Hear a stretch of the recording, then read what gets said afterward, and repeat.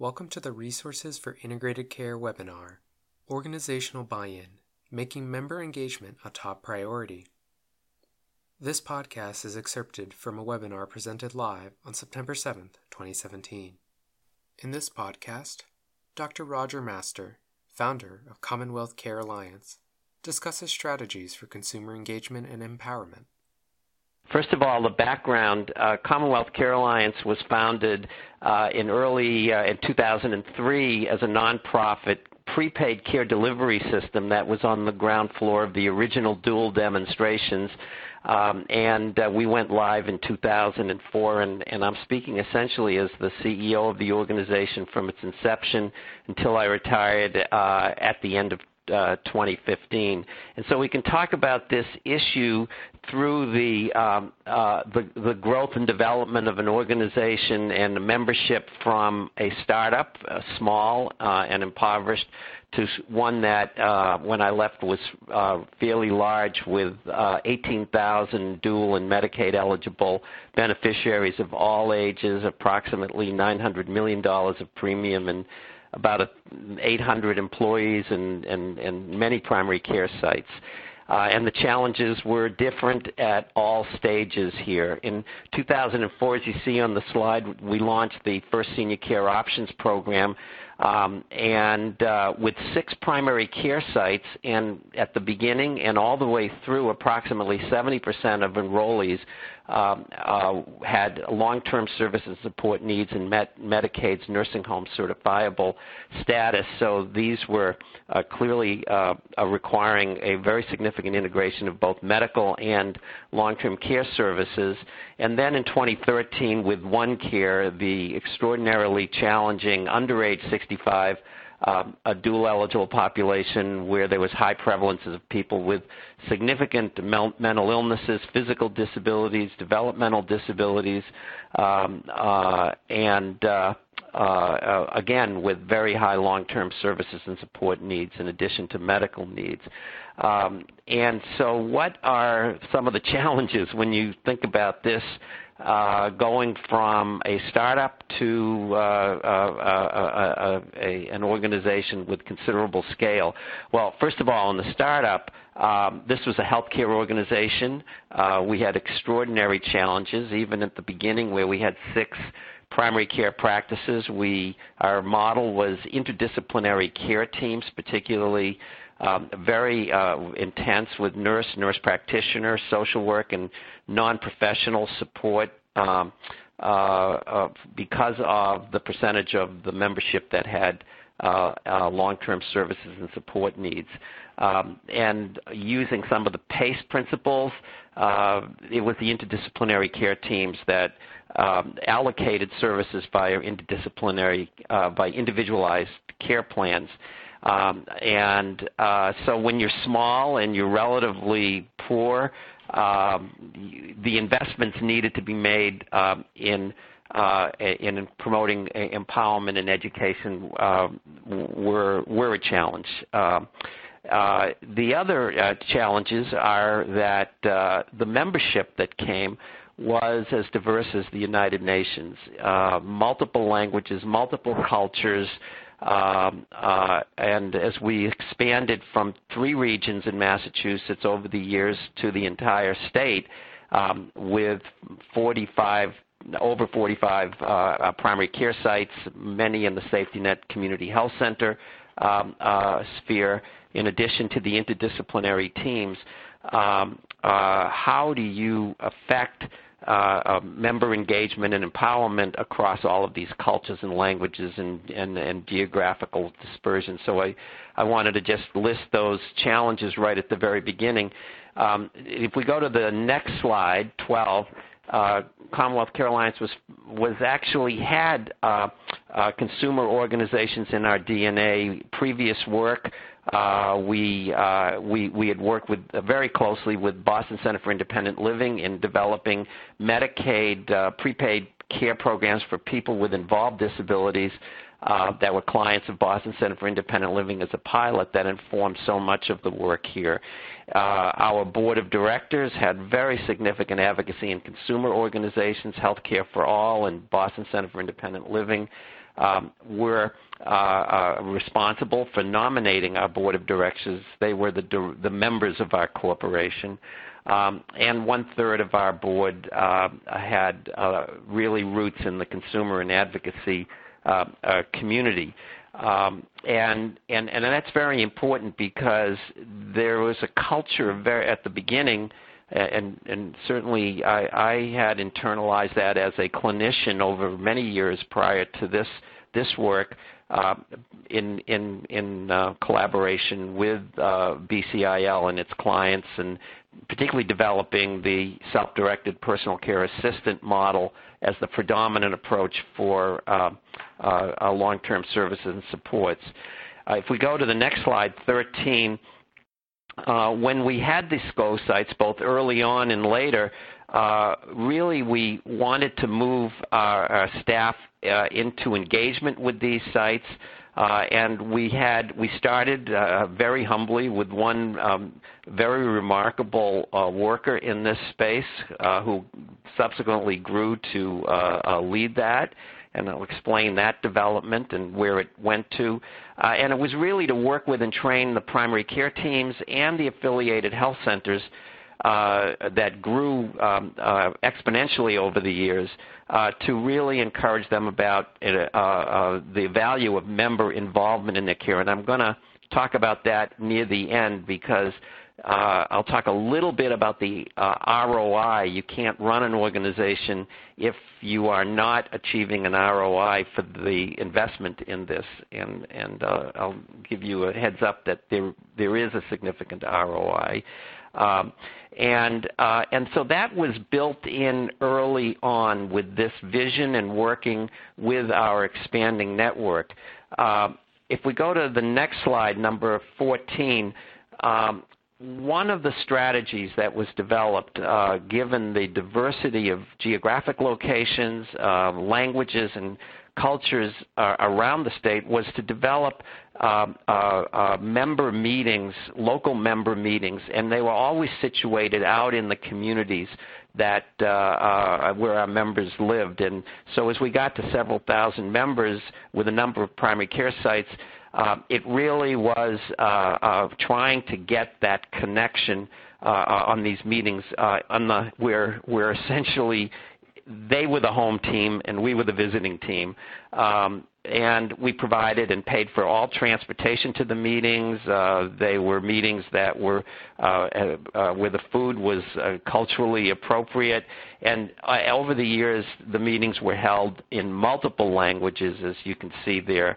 And the key was, how do you lower all the barriers to get feedback? And we heard a great deal of feedback over the years, what was working and actually far more importantly, what wasn't. And we very quickly learned, for example, in many places, the transportation systems, the non-emergent transportation systems were always a challenge and a problem. And that's just one example of others. And that really, I think, gave us incredible feedback from what was working and what wasn't. And then there was, as you see on the slide, a debriefing of executive leadership. I personally felt I had a really close relationship with the growing infrastructure that we had for this program as it expanded, and it really was probably the best single way we could understand the processes that needed to be improved through these meetings. And so the question was, when we put all this planning and effort into it, how many people would show up? And what if we planned this all out and few showed up? And we were seeing it was really remarkable. On average, it was 45 or 50 members per meeting with family members, with their personal care assistants. So it was not unusual to have 75, 80 people in a 2-hour facilitated meeting that was open and rich, and I attended many of these or some of these myself, but the vast majority did not have planned leadership because you didn't want to chill conversation and discussion that way, and we thought that might have. So that was that history. And at the beginning, if we go to slide 15, We did have that dedicated budget it was to fund a position, and that position, as I mentioned, was situated in an organic way where we could have literally corridor conversations, or at the refrigerator, or where we got the coffee on the floor as well. And that seemed very, very humble. Where it moved to was a whole health education department and caregiver training department, and that was created in 2009. And then when we moved into OneCare, that department had somewhere in the range of 10 full-time equivalent employees that were outreaching, that were engaged in the multiple languages and cultures, in addition to the administrative and leadership infrastructure and staff support. It was a budget that was well over $1 million for this effort.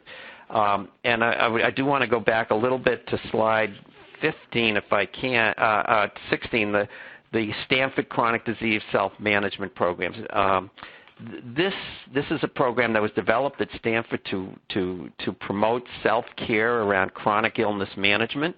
It really was started for a middle-class Anglo population. It really hadn't been developed for low-income populations with diverse cultures and languages. We felt that we were one of the first entities to try that.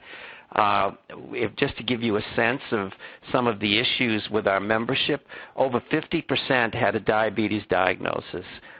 In frail elders and younger people with disabilities with very low thresholds to complications. And so diabetes clearly cried out for the self-management, empowerment approaches, and teaching that was integral to the CDSMP program. And so with our first trainer that was certified, first of many, that program began in 2009 and grew to many chronic illnesses. One of the things that I absolutely witnessed, and we all were, is that we were dealing with other issues in the economically challenged communities in which we worked, and there was a great deal of dependency, despondency, disempowerment, I guess the 3 Ds, and to be able to move and social isolation.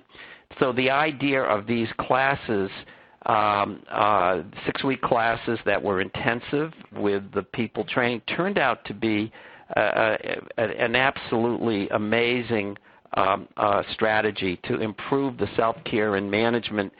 And the question was, would that have a health effect and a cost reduction effect that would justify the increasing and actually pretty incredible investment in this, and I'll get to that at the end.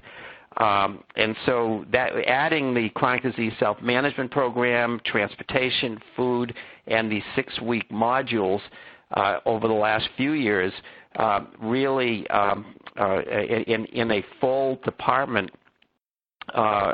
really, I guess, was the culmination of this commitment, and in addition to the local member meetings as well. And I guess there's more to say, but maybe what I just will go do is turn to the last page, 19, which are the organization, and then I'll go back to 18. And I wanted to just show you some of the pictures. You will see, actually, I had the honor of being involved in the graduations of these varying classes, and there I am in the back of some of these pictures.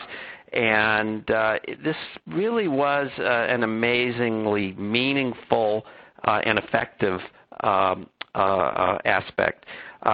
Commonwealth Care Alliance ended up, if you think about the population with low thresholds to hospitalizations because of the fragility and the array of chronic illnesses,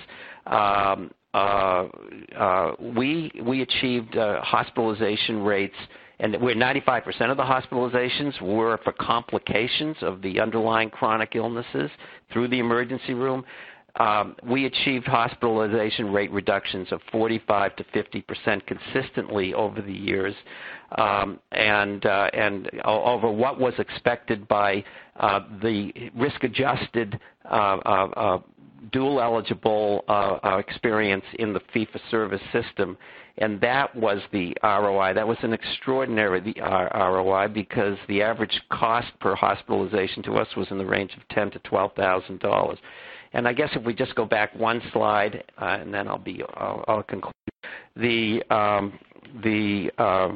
Obtaining the buy-in through the organization. You can see some of the points on that slide.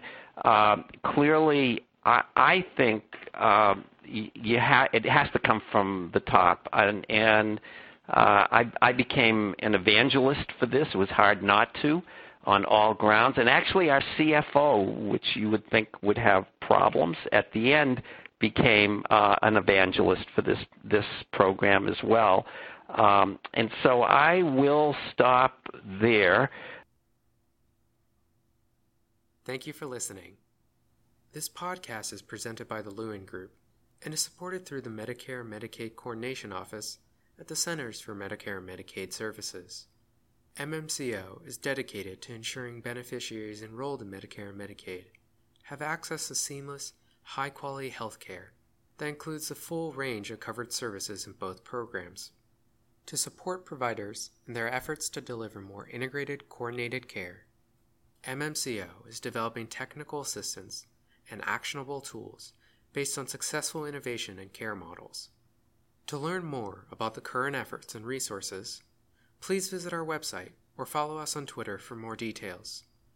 Our Twitter handle is @integrate_care.